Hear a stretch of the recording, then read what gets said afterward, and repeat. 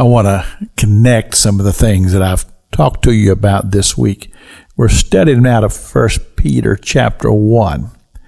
And I told you on Monday that there's a kind of a theme that's given to us here in this scripture where he talks about that your faith and hope might be in God.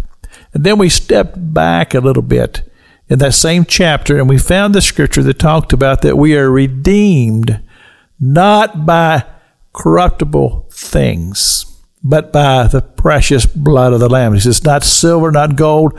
None of those things are going to bring redemption to our soul, but only through the precious blood of the Lamb, to where we accept what Christ Jesus accomplished there on Calvary's cross as he gave himself as a ransom for the sins of humanity and forgiveness given to those who will receive it.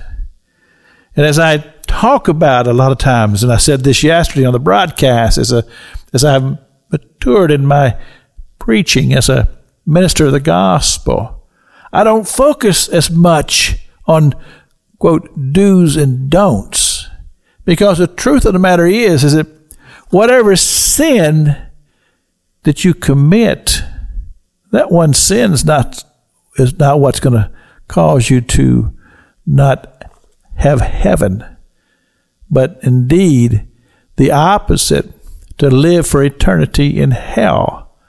It's because you rejected Jesus Christ as your Lord and Savior. And that has to be something that has to come to a reality. And here's the thing. That will only come to you in the Spirit. Because if it comes to you to say, well, I need to be a better person. Well, of course, we all need to be better people, but that's a carnal thought. But when the Holy Spirit reveals to an individual the work and the ministry of the Holy Spirit to say that we're all spiritual people. We live in a spiritual world. That there is spiritual life within me. There's a spiritual God, and there can be that connection where only God can open our spiritual eyes to see and understand who God is and his revelation to each and every individual. In other words, there is not a person who lives upon this earth that cannot be saved. Now, I believe that with all my heart. You say, well, Pastor King, there's some pretty wicked people in this world, and I know. But the truth is, Scripture, and I just read this in the book of Romans, what can separate us from the love of God? And he goes through this whole description. He says, nothing can separate you from the love of God.